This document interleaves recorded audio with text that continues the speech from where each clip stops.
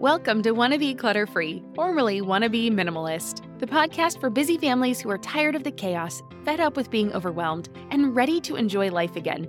Each week, we talk about how to let go of the clutter so that you can focus on the things that actually matter. And it's not just physical clutter. We talk about the mental and emotional stuff too, because if it's holding you back, it's time to ditch it. I share what I've done in my own life to declutter, organize, and calm the chaos, but you won't just hear it from me. There are amazing guests too. It's practical, doable, and simple for those of us that want to be clutter-free. You know how life doesn't stick to a schedule? Well, why should your paycheck? That's where Earn comes in. It's an app that lets you access the money you've earned right when you need it, not just on payday. Imagine this, your dog suddenly needs a vet, or your kid has a little accident and needs a dentist, ASAP. We've been there, and waiting for your payday in those situations just doesn't make sense, and it adds unnecessary stress. With Earn you can pull up to $100 per day or up to $750 each pay period directly from your earnings without the crazy fees or interest rates. It's super simple. Download the Earn app, verify your paycheck, and get access to your earnings as you earn them. You decide what to tip, and whatever you use gets settled on your next payday. More than 3.5 million users are finding relief and a sense of security with Earn, calling it a lifeline for financial stability. That peace of mind, it's priceless, and it could be yours. Ready to give it a try? Download Earn today, spelled EARNIN, in the Google Play or Apple App Store. When you download the Earn app, type in Clutter under podcast when you sign up. It'll really help out the show. That's Clutter under podcast. Earn is a financial technology company, not a bank. Subject to your available earnings, daily max, pay period max, and location. See earnin.com/TOS for details. Bank products are issued by Evolve Bank and Trust, member FDIC. You're listening to Wanna Be Minimalist with Deanna Yates, episode number 149. On today's episode, I'm chatting with Adina Hall, an interior designer and architect. She's giving us a peek into a designer's process and tips and tricks of the trade so we can beautify our homes in a clutter-free way. Hey there, my wannabe minimalist friend. Welcome back to the show. How are you doing today? I am so happy you're here. If this is your first time, well, welcome to the show. I hope you enjoy what you hear and you come back for more. If you're returning, well, thank you. I am honored to have you. Today, we are peeking behind the curtain into how interior designers create such beautiful spaces. I don't know about you, but I am always in awe of how they do it. I mean, how do they mix and match styles, colors, and patterns, and all these things that seemingly would never fit together, and they make it come together so effortlessly. Of course, some go overboard, and so that is why I have invited my friend Adina on the show today. We worked together in Chicago, and I've been following her journey as she has gone out on her own and started her own design firm. She designs beautiful spaces that do not feel cluttered or overwhelming. Today, I ask her about her process, how we can find quality pieces that don't break the bank, and she even lets us in on some design faux pas to avoid. But before we get into our conversation, I want to ask you a quick favor. If you enjoy what you hear, can you please take a second and leave me a rating or a review? You can rate the show, and in Apple Podcasts, you can actually leave a review as well. Your reviews are what help me reach more listeners and get more amazing guests on this show for you, so thank you so much for doing so. And now let's learn a little bit more about my guest. Adina Hall is a licensed architect in the state of Illinois and an interior designer with 18 years of experience. Adina's experience in project design, construction, and management ensures the integration of design concepts, functionality, and technical systems in one harmonious final design. With a contagious passion for design, she enjoys designing and delivering spaces that are uplifting and emotive while creating one-of-a-kind environments for work, play, or leisure. Give this episode a listen, and when you're done, head over to wannabeclutterfree.com/149 to get the show notes for today's episode with links to Adina's website, her socials, and pictures of her gorgeous work. Again, you can find it all at wannabeclutterfree.com/149. And now let's get to our conversation. Well, hi, Adina. Welcome to Wanna Be Minimalist. How are you doing today? Hi, thank you so much. I'm very good, very excited to be chatting with you. I've been listening to your episodes and they're so valuable and so good. I've just turned my drive to daycare and back into my personal self-improvement sessions. Oh, awesome. Well, thank you. I am so excited to have you here. Adina and I, for my listeners out there, actually used to work together in Chicago. So the company that we worked for, I worked on the property management arm and she was in the architecture arm of the development company. And so I have gotten to work with her and see her beautiful designs in person. And I am so excited that she is on this show because it's a different perspective than I think we have looked at before. We haven't really looked at the architecture perspective of it and coming from that angle. And I know we're going to talk about kind of interior design a little bit more because I'm not necessarily having an architecture show here, but I just love that perspective and the idea of how you come from a function. And I'm so excited about this conversation. So thank you so much for agreeing to be here. I know this isn't something you have normally done before. So I'm just really thrilled to have you here. Thank you so much for having me. I'm super excited to be chatting. Yeah. So tell us a little bit about yourself and kind of what led you into architecture, interior design, and what you're doing now. Yeah, sure. For me, I think it's a little bit unusual. It started very early. I knew from sixth grade the path that I'm going to take. And my parents and I went to visit some model homes. They were on the market for a new home. So it was one particular model home that we visited that I just fell in love with. So I asked my parents, who lives here? They live so beautifully. So they told me that this was actually staged and an interior designer created the space and no one actually lives here. And I thought, wow, this is amazing. I want to be an interior decorator. So I think when my parents heard that word, the bells went off and we went home. We had a whole discussion about the things that I could do from being a painter to a salesperson to a decorator to an interior designer to an architect. And they were very smart in steering me towards career path in architecture with the idea that I'd be more versatile during economic downturns and just have a broader skill set to fall back on. And also would just give me options later in life, whether I chose to be a graphic designer or interior designer or architect or do virtual environments. So I liked the idea. I thought it sounded very sound. And my grandfather was also an architect. I was always keen on hand drawing and I was always arranging my room and things like that. I just think that all the designers do. So it just felt very natural. Like I was very confident in my decisions. So I started taking hand drawing lessons, I think right away after I made that decision. And then I applied for school. I was still living in Romania and I got a scholarship at Lawrence Tech. And I started studying architecture and I completely fell in love with it. I forgot about interior design, really. I was just very immersed in it. I was very good at it. My projects were always selected to be displayed at the end of the semester. I was doing all-nighters all the time. I was never the person that finished first. I was pretty much always the person that finished maybe last. I think I was working through presentations to finish up my projects, but I was just so passionate and always wanted to put in more and more and more and just make it the best it could possibly be. And so I was really happy with my career choice.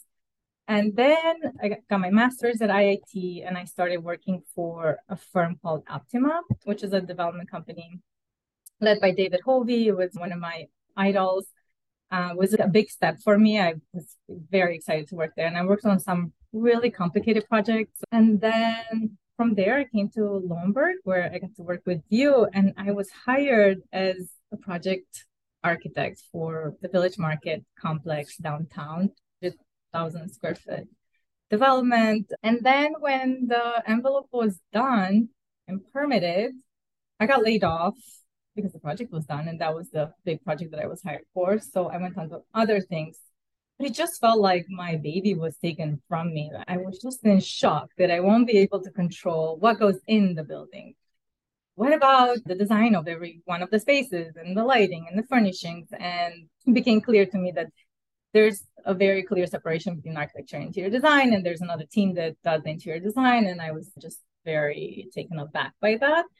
And I think in my future jobs, positions, I always had this feeling that I'm just missing out on being able to really control the experience within the space, which matters so much because you can design the most beautiful building, but if the lighting is wrong, then people won't feel comfortable inside. If the materials are not resilient or beautiful or they don't tell a story, then it doesn't leave an impact. People won't necessarily want to come back. So I just became keener and keener to shift towards interior design. Several years later, I heard about a friend of a friend that was on her own as an interior designer, doing very well. Had started her business several years back and was doing really well. And I thought, well, if she can do it, I can do it. So that night, I created my website. I listed myself on Yelp and Google, and that's it. The rest is history. It was like very quick decisions, and I moved forward. I Figure love it out. that. I love how it was like, if she can do it, I can do it. And heck, I'm going to go do it like right now. Like, I Yeah, love that there wasn't a ton of hemming and hawing. There wasn't a lot of, I got to have all this in place. I love that you just went with it and yeah. trusted your gut on it because you do design some beautiful spaces. I have seen some of your gorgeous work on Thank Facebook and you. Instagram. And it's been so much fun kind of following some of your design journey. And so, what is a design process like for you? I know it's going to be a bit different than somebody who's coming at this from their own house, which is what a lot of my readers or listeners are looking for. But I think it'd be really interesting to hear what an expert does. Like, how do you start your process? Yeah, so I think for me, it's definitely two parts. The process has to be solid for the design to be solid. So I do have a kind of a process on how to run a project and then a process on how to design a project. So I'd say the process is important because it allows me to be efficient and create more time for design. So initially, for example, when I started my business, I would meet with everyone that would reach out. We would have a walkthrough. I would be giving advice there on the spot on what to do. And then I would put together a full proposal. And then people would either move forward or not move forward. And a lot of them do not move forward. A few of them do move forward. And I was wasting a lot of time in the sense. So I had to create a more streamlined intake process. So now everyone fills out an inquiry form on my website, which gives me kind of the nuts and bolts of what the project is. And then we have a Zoom call where they might walk me through the space and show me the pain points. Or if there's no space, it's a new build, we just discuss what the space will be. We look at floor plans. And then I put together kind of a fee plan. We meet again. And if everything, the scope that I defined, the fee plan sound good, then I put together a proposal. And after that's signed, we then meet in person. We walk the space in person. We might discover some other areas that we need to include. And then we move forward. And the first step is this in-person meeting, as well as me measuring the space and taking a look at the space.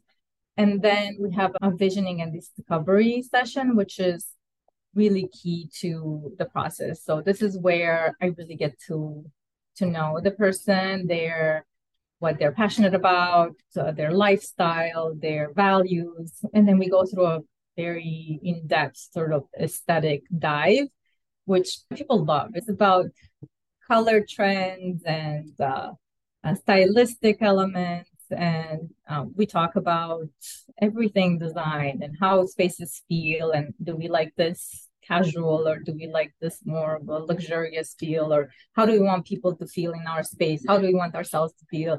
And so from there, I'm able to develop a very focused look and feel document. And that becomes the foundation for that we build on for the project. So I check throughout the design process of the project, I kind of check back. How did am I doing what we said we would be doing? Is this aligned with our original look and feel? So that's the process, the overall process for the how to organize a project, how I run a project.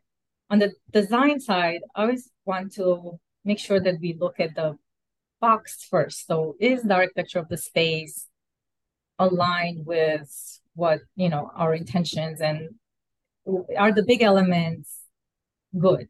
Are the floors good? Is the lighting good? Are the walls good? I mean, you can put beautiful furniture in a space, but if these large, impactful elements are not good, then everything will just still feel drab. Mm. So if I see that there are things that need to be addressed, like cabinetry or lighting or floors, I always suggest that we address those first. And if the budget doesn't allow to do both, then maybe we do that in phase one, and then phase two is furnishings. If everything looks good and we're just doing furnishings, then I go into the design process, which is obviously the most exciting and the shortest phase, the smallest amount of time of what I do.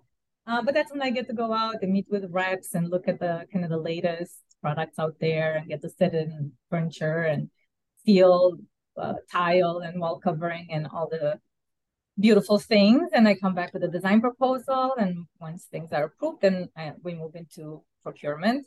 And that's an area too that I was a big bottleneck in my business, since it's very tedious creating the invoices and placing the orders and tracking the items. And I finally just signed up for software that helps me do this so beautifully and so efficiently. And I just can't believe it took me this long to get on with this program. But yeah, that was a big step in my business to just set the processes in place to help me do the best job possible. So Nice. I like what you said there about that you actually go out and you sit in the things and you feel the things. And how do, so I know so many people are looking at, we just buy so much on Amazon, right? Because it's easy for people at home.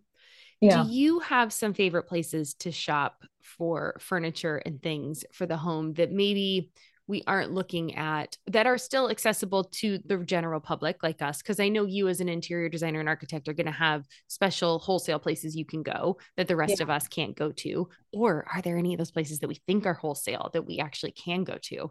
I don't know if you know any of those places, but where would you suggest people go shop for different things? And then I want to come back to kind of figuring out styles, but I think let's start here with the shops. Do you wish you could find an educational podcast that your kids actually want to listen to and you enjoy too? Well, you're in luck. Mysteries About True Histories, affectionately known as Math, is a weekly show full of time travel, puzzles, hidden equations, history, and lots of laughs.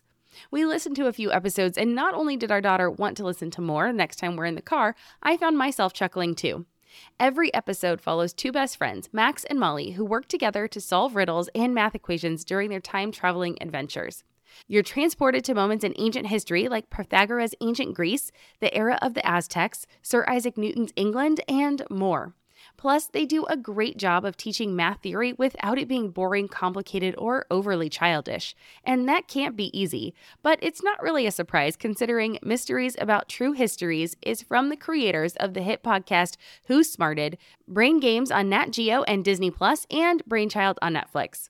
Episodes drop every Thursday, and since they are about 15 minutes, they are the perfect length for kids ages 6 and up. Turn your next car ride, break time, or bedtime into math time with so much laughter that your kiddos won't even realize how much they're learning.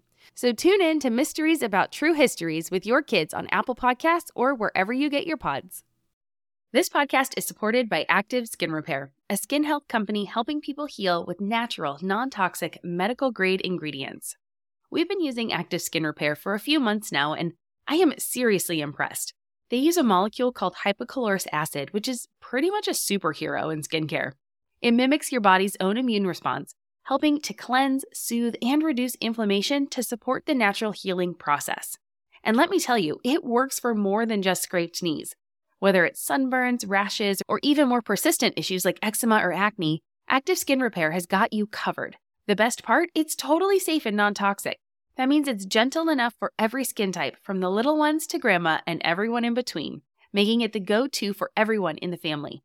I scraped my knuckle the other day while doing laundry, and my first thought was to grab the Active Skin Repair because 1, it doesn't sting like other products, and 2, I knew it would help me heal faster. So if you're looking for a natural, effective way to handle boo-boos, check out Active Skin Repair. And because you're a listener, you can get 20% off your order.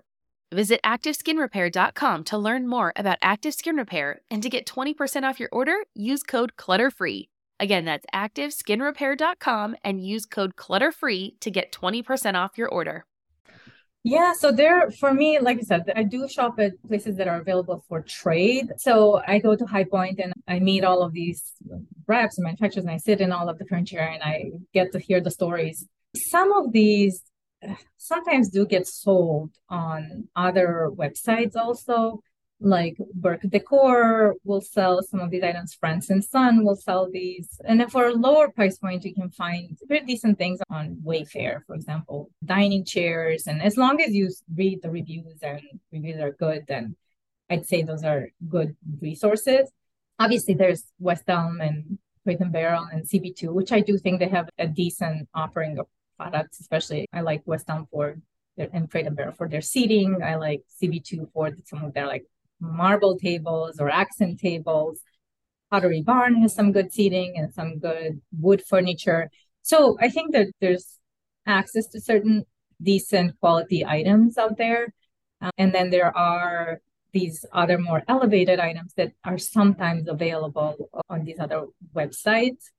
And I think it comes with a price point. And I think working with a designer, people can usually get best prices as well and access to some of these other items. But it is a luxury. I can't say everyone has it in their budget Yeah. to work with a designer. So I'd say if you're on a tight budget, then look for reviews as much as possible, and whenever you can, go to see the things and sit in the things I love that. in Yeah, that person. tip Yeah, is great because how many times have people purchased things and they're like, oh, this isn't what I thought it was going to be. And, yeah, but I also like the idea of mixing and matching, like getting that, just like people do a lot with their clothing, right? Getting a couple like really nice designer pieces, like the big basics that are really going to stick with you throughout a very long time. And then getting the kind of more kitschy things maybe at the CB2s and barrels that can be maybe a little bit more of that splash of interest. Is that yeah, absolutely. I resonate? think the things like the sectional is something that I don't compromise on. That has to be comfortable, well built, long lasting. That can stay with you for many years. And it's also the biggest item in your space. So I think one mistake that people do is, especially when they have families, is they go for these darker sofas that are not very expensive or just some because they think, oh, the kids will just tear them apart. And that's what from day one, your space is way down by this ginormous black sofa that's just an eyesore. So, in my opinion, I would just say get something that's maybe middle of the range or just more beautiful. Maybe cover it up with some throws if you're gonna have a kid party. But I don't think kids are quite that destructive. At least mine is not. He's quite careful. And I've instilled it in him that, these are nice things. I don't want you drawing Right. on walls. I don't want you drawing on the sofa. I make a big deal of it if he does, and I show him how hard it is to clean up, and that it's we just draw on paper. So I think you can teach kids to respect and appreciate your furniture. Yeah, for sure. So Yeah. yeah, and as far as like Okay. adding a few extra things, I absolutely agree with that. And the kitschy things, I personally love to shop at vintage stores, antique stores, even thrift stores. I mean, I'm amazed at the things that I can find there. Maybe an accent table, maybe some decor item, or some brass candles, artwork for sure. You can find really nice artwork at vintage stores. So things like that are smaller accessories, I definitely love getting at either vintage or CB2 West Elm. I think they have nice items as well. I love that. Okay, so I'm going to get into some more designy kind of questions because Okay. a place I struggle with is liking too many different styles, right? Like, Yeah. so, and then we've moved around a lot too, right? So we've lived in downtown Chicago, where obviously our style was a little bit more city focused. And now we live in Southern California, where it's like mid century modern. Our home is a 1969 home. So it's got that lovely California 70s vibe going with the architecture of the house. So, how do you start to meld, combine pieces combined of design styles when you already have maybe some decent pieces that you're not looking to replace, but now I'm in a different kind of environment? Yeah, I think that, I mean, you definitely have to look at the architecture of your space, and the things have to work with the architecture of the space. They can't be fighting with it. I obviously do encourage mixing styles. I'm not a proponent of one style. I don't follow any of the styles. But I think knowing what the styles are and how they play together and blending a little bit of styles. And I think just trying to come up with a story for each space and how you want it to feel is quite important. And honestly, as a designer, I have the same problem. I love so many things and so many different styles and types of things. And I sometimes feel like I'm walking a very fine line in blending all of these styles. So I'm not sure if you saw my project Adler on the Park. It was a show house where I got to design a suite Is that the one that as a had the home sheep? office. Yeah, that had the sheep, right? Yes, Yeah. the one with the Okay. sheep. I do know that one. Yeah. Absolutely. Yeah. I in that space, I mean, I was limited as to the kind of vendors that I could work with. I needed to find sponsors. I needed to find people that were willing to participate in the event and sponsor me. And was not willing to spend $100,000 to furnish this office. And so I ended up having modern desk, Chinese Art Deco sofa, a pastoral console table. It was a contemporary like fixture. And I felt like to the last second, I was so nervous about blending all of these styles together and how the space is going to feel. And once everything came together, it felt so good and so comfortable. And there wasn't one person that walked in the space that didn't say, "Ah, wow, I feel so good in here." And but I think the key there was to kind of keep it consistent. So I kept everything very light and bright, and then complementary wood tones. The items did have different wood colors, but they were complementary. So they were kind of in the same family. And some were darker, some were lighter, but they flowed together. It wasn't like I had yellow woods and red woods and all the colors. It was just arranged. So it felt very cozy, very lived in, as if the space had been sort of created over time. Then items were accumulated over time. I had a lot of vintage items. I had pagoda red items, which are Chinese antique, super special items that reflect the time and the place and how things were done then. I had this brazier, which is this beautifully carved brass vessel, whether they used to put coals in back in the day in the 1800s, and women would take it with them and kind of heat their hands in the winter as they were away from their home, and just all kinds of different items. There was a elephant bell, a bronze elephant bell.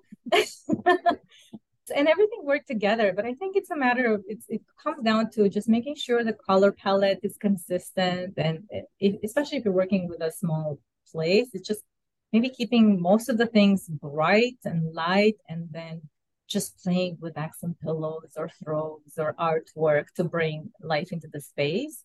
You can absolutely blend styles. Um, I guess if I had to come up with like a rule of thumb, I would say 75% of the items have to play nice together. And then 25 could be oddballs and just things that make you wonder, like, what is this? And what is this? And this is quite different. Oh, I love that. Yeah. That's a fun little hack right there. So 75% play well together. You generally tend to go toward light and bright. And then the 25% of just quirky, fun. Yeah. Okay. Very Yeah. cool. Yeah. All right. That sounds fun. All right.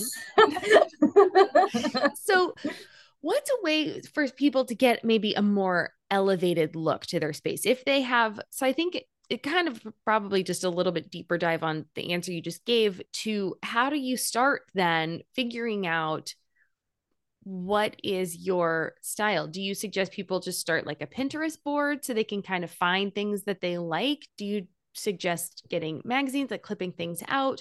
I mean, I'm so jealous. Interior designers just seem to have like this super knack of just like making things come together. And I just wonder if someone like myself maybe just doesn't push it far enough, right? Like, do I stop too soon and make something feel safer? Like I'm missing my 25% of things, but I don't feel like my house feels super cohesive.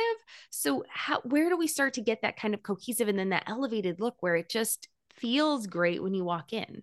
Yeah, I think you're right on with the Pinterest board or getting wherever you get your inspiration, house or magazines, like starting a vision board is key. And us as designers, we do that as well. I need that vision board for projects one, for myself, and two, to explain to the client, this is what the space will feel like.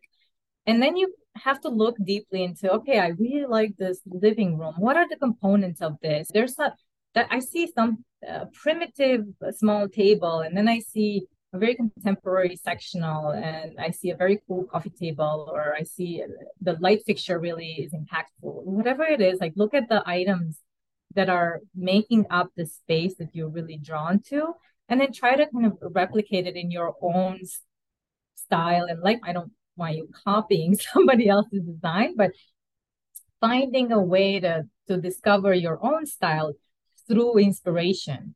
I think that's really the best way to do it. And then building that space from that and making sure, like, keep going back to your inspiration and saying, is this aligned with my inspiration? Would I see this kind of piece in this design? And if the answer is yes, then go forward with it. If the answer is no, is maybe keep looking for something else that makes sense for the design. Okay. How do But you I have think, like, patience to find the right piece? Because that's sometimes where I struggle too. I'm like, I want something that's like this, but I can't find it, but I need something. How do you then have the patience to just hold out a little bit? yeah, no, you do have to have the patience to find the right elements in the space. As designers, that's why we do what we do, because it's very time Mhm. consuming. So Yeah. it's hard to add that on to a day job. And for people, I don't know how people do it. Yeah. A lot of times I feel like homes are just kind of whatever put together. So we have a bed and a sofa, and it doesn't feel like, usually that's where I get brought in. It's people saying, we have a good house. It was built 5 years ago. Everything's new, but it doesn't feel like us. It's very builder special. We want to personalize it so that our personalities are reflected, but we don't know how. Or maybe it's an older home and things are really in need of being updated, or maybe it's a new construction where just we're starting with a blank slate. But it's a lot of time to dedicate to curating a space where you feel your best and where you're that can support your lifestyle. Yeah. There's a few important things that people can do in their space to elevate the look. Okay. And I think it comes down to avoiding the big faux pas that I see over and over in every home I go into. Number one is window treatments. And what I see people do is start their window treatments right above the window and end them right at the end of the window. What you want to do is bring those window treatments all the way up as close to the ceiling as possible and take them all the way out to the side walls and plan for the fullness when the curtain is pulled, so it's still wavy. And usually it's double the amount, double the distance that you have for the wall. That's how much material you need, how much width of material you need to have. It's double that distance. So window treatments are a big one. I think going all the way up and all the way out just gives us the feeling of spaciousness and more luxurious and bigger windows. It gives you the impression of bigger windows. So that's number one. Number two, rugs. I always see rugs that are too small for the place. And the rug, you have to think about it as your island. At least the front seats of the sofa or the chairs have to be on the rug, ideally more. But that's the island that you get to play on. So if the rug is small, the space will look small and feel tight and awkward. And then the other one that's a huge pet peeve of mine and a huge giveaway that an amateur has maybe designed that place is ending wall finishes on outside corners. So I see this done a lot where people want an accent color, but then there's an opening, for example, or there's an outside edge, and they just end that color on the outside edge. I think the key is to look at walls as volumes and continue that color or wall covering, whatever it is, that wall finish all the way around. If you have an opening and you really don't want to bleed that color into the adjacent space, create a frame or a place for the wall covering or the paint to die into so it looks intentional. So I think these are a few just key design elements that I personally follow that I'd say are some pro tricks to making your space feel more elevated. And then really thinking about what the biggest elements in the space are and paying attention to those, getting some nice, like the dining table, the sectional, and the rugs. They are the most impactful in the space. So pay attention to what you're putting in the space. Make sure that those flow and they're nice quality, dining chairs, things like that. So, and lighting is super important. And this Lighting is is another so one. hard. Lighting is definitely hard, but it's one of the most important items in every space because it really sets the mood and it sets how people feel. So having three light sources in every space, that's kind of a rule of thumb. So you'll have your chandelier and maybe some floor lamps and maybe some indirect lamp or another table lamp somewhere, just a way to kind of dim everything down but have a twinkle of lights throughout. Color temperature is super important. I'd say as a rule of thumb, 2700 Kelvin is the color for social spaces, for that warm light that makes you feel good and look good and have that intimate conversations, that kind of like candlelight quality. But for task lighting, like kitchens and bathrooms and your desk, you want to have 3000 Kelvin. So that's the cleaner, whiter light, the brighter lights. So what I see a lot is I think people use those daylight kind of bulbs, which are like 4000 Kelvin. The higher the number, the whiter the light. So it goes into this interrogation room feeling. You're like, oh my gosh, I'm being studied, I'm being analyzed. I don't feel comfortable being myself, saying anything. It's too light, too Interesting. bright, too blue. Yeah. So I think 2700 Kelvin. That's the Okay. key to know for chandeliers, accent lighting, sconces, things like that, where you want warm lighting. 2700, super pro tip. Oh my gosh. See, Yes. who would have thought about the lighting, Kelvin? I am very happy to have had you say it. Was like, that's like super cool. All right. Yes. Yes. Awesome. What's your thought on rugs on carpet? No one told us the truth about parenthood. Why? This is the podcast everyone needed before they had kids because now that those little ones are here, there is a lot to unpack. I'm Rachel Shepardota, and I am your host for the podcast No One Told Us, where we tell the truth about parenting and let you in on all the stuff you really should have known about before having kids. I am the founder of Hey Sleepy Baby, but this podcast is so much more than sleep. We'll be diving into all the topics that you really care about and need to know while you do your best job raising those adorable tiny humans. Our goal is to just make you feel less alone and less overwhelmed. There are so many things that no one tells us before becoming a parent, and I think that we should really pull back the curtain on becoming a first-time or second-time mom or dad to share the good, the bad, and the ugly. We'll have a little education, a little fun, and a whole lot of heart that goes into each and every episode. So join me and our amazing guests each week to hear us talk about what no one told us.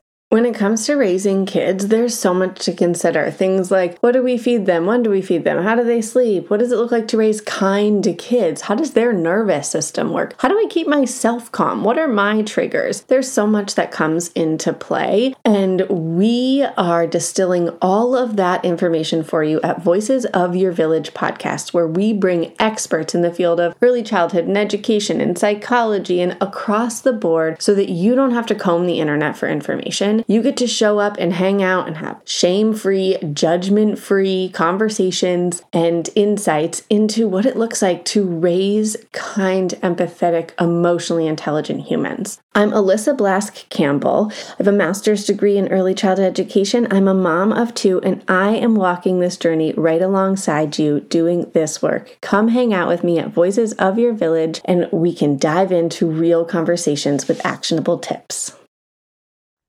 Okay. Rugs on carpet? Yeah. So like I live in a rental. I can't change my flooring. Yeah. So thoughts on, okay. Absolutely. That is definitely a do. I mean, it will bring the attention to your rug more than your carpet. It feels like a layered, elevated look. It's a absolute do. Yes. Okay. Yeah. That's where I was going to go next, was kind of more of a selfish ask because so we're in a rental home. And so I know that's not your specialty. So thank you for indulging me here. If I can't change the big things, do I do things like cover them up? So maybe I cover the flooring with a rug throughout. Do you have any good resources for where we should find rugs? Because, oh my gosh, I can spend hours looking for rugs. Yeah. And it's very hard. What are some ways that we can kind of tackle those big things that if we don't have the opportunity to actually make any big differences? So number one is figuring out if you really don't have the opportunity to make those big changes, because you'll be surprised if you go to the landlord with a proposal of, I have an eye for design and I have put together a design proposal for you. And this is what I propose that we should do. I'd like us to change the lighting, and these are the light fixtures that I've selected. I like you to change the carpet or change the cabinets. And I am willing to put in my time to source these items, to oversee installation, whatever it is. And I just need you to reimburse me for the expense of labor and the items themselves. I mean, you're doing a lot of legwork for the landlord, and this is going to be just improvement to their space. And when it gets turned over, it will go for obviously more money.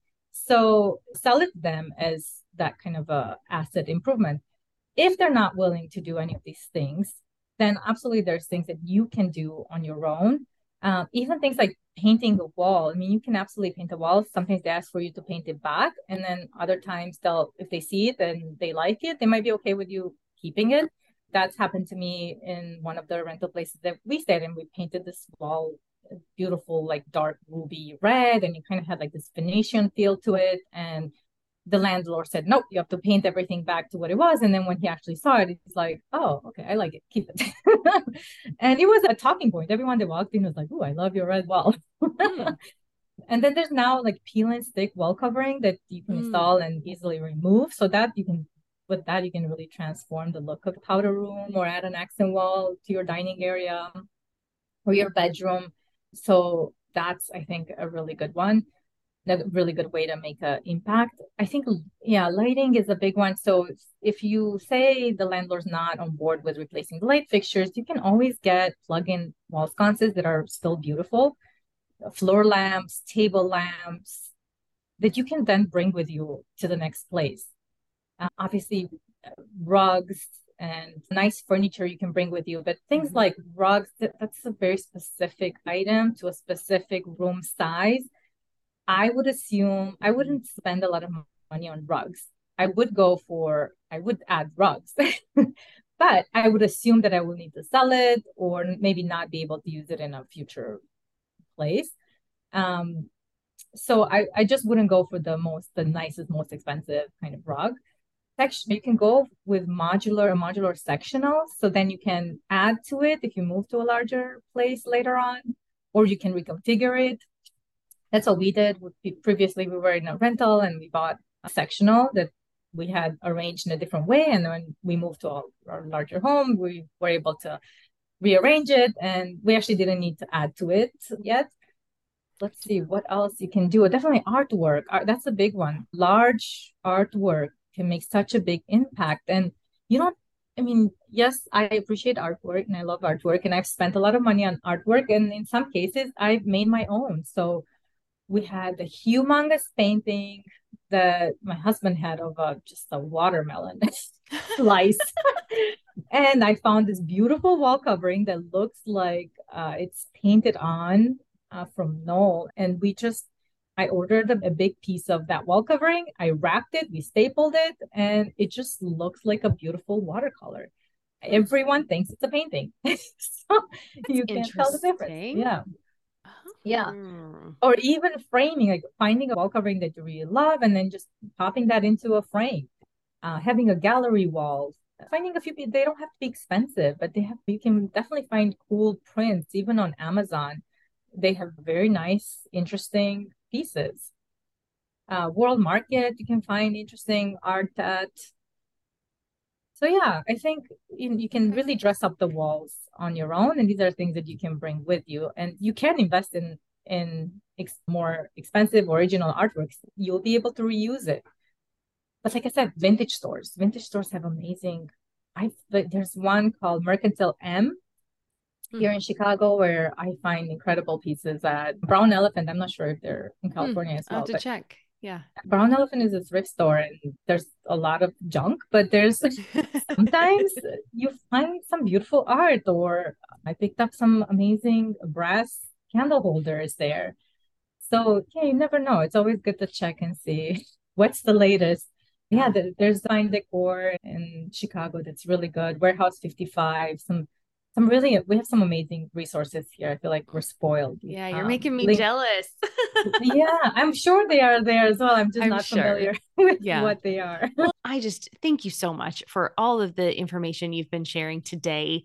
It's been just really cool to kind of pick your brain. And I just appreciate you letting me kind of do that. And I know that this isn't normally what you do, but tell people where they can find you so they can look at I'll definitely make sure I have links to the projects that you have so that people can see the visual of what you have, and just tell them where they can find you so they can come see you. Great. Yes. So my website is adinahall.com, and my Instagram is instagram.com/adinahall.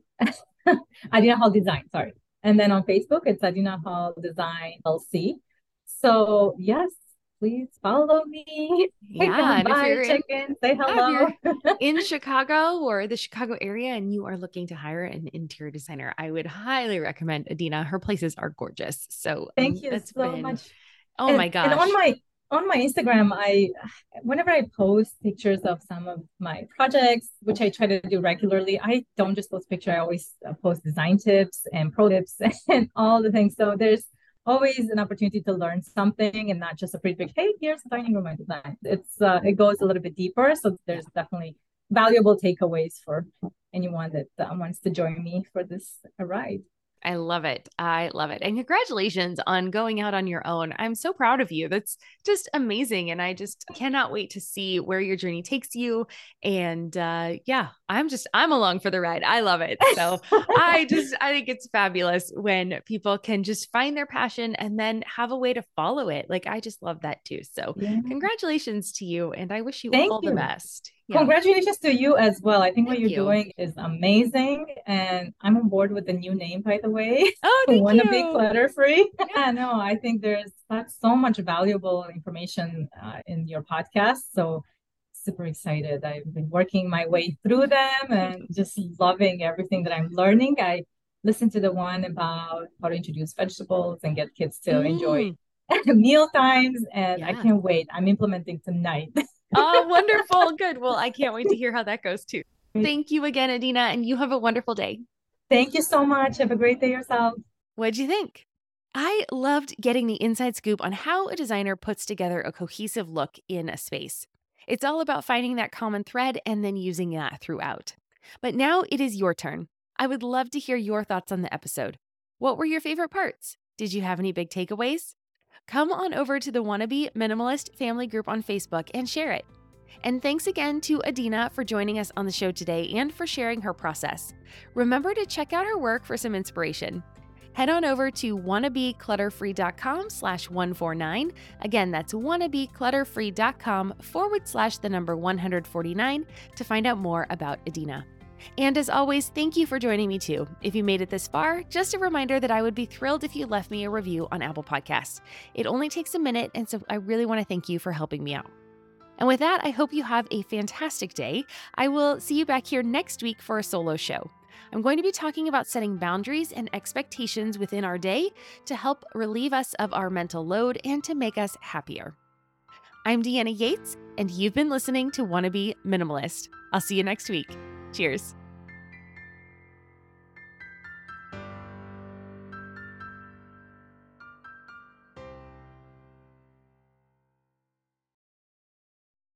Hey there, I'm Debbie Reber, the founder of Tilt Parenting and the author of the book Differently Wired. The mission of Tilt is to change the way neurodivergence, whether that's having a learning disability, having ADHD, being gifted, autistic, or some combination of all of the above, is perceived and experienced so differently wired kids and the parents like us raising them can truly thrive. On the Tilt Parenting podcast, I get to talk with authors, therapists, educators, and parenting experts who are committed to this mission. I ask the questions my listeners are most curious about when it comes to supporting our kids. And in turn, my guests share strategies for challenges, out-of-the-box ideas for navigating school, best practices for therapies, tips for advocating, and so many thoughtful insights on what it really takes to help our kids grow up feeling seen and respected so they can create awesome lives for themselves. I know that raising a differently wired kid can feel overwhelming and isolating, but I promise you, you are not alone, and it can feel so much better. If you're on this parenting journey, come listen to Tilt Parenting. Together, we can shift this paradigm and show up for our exceptional kids with hope, possibility, and joy.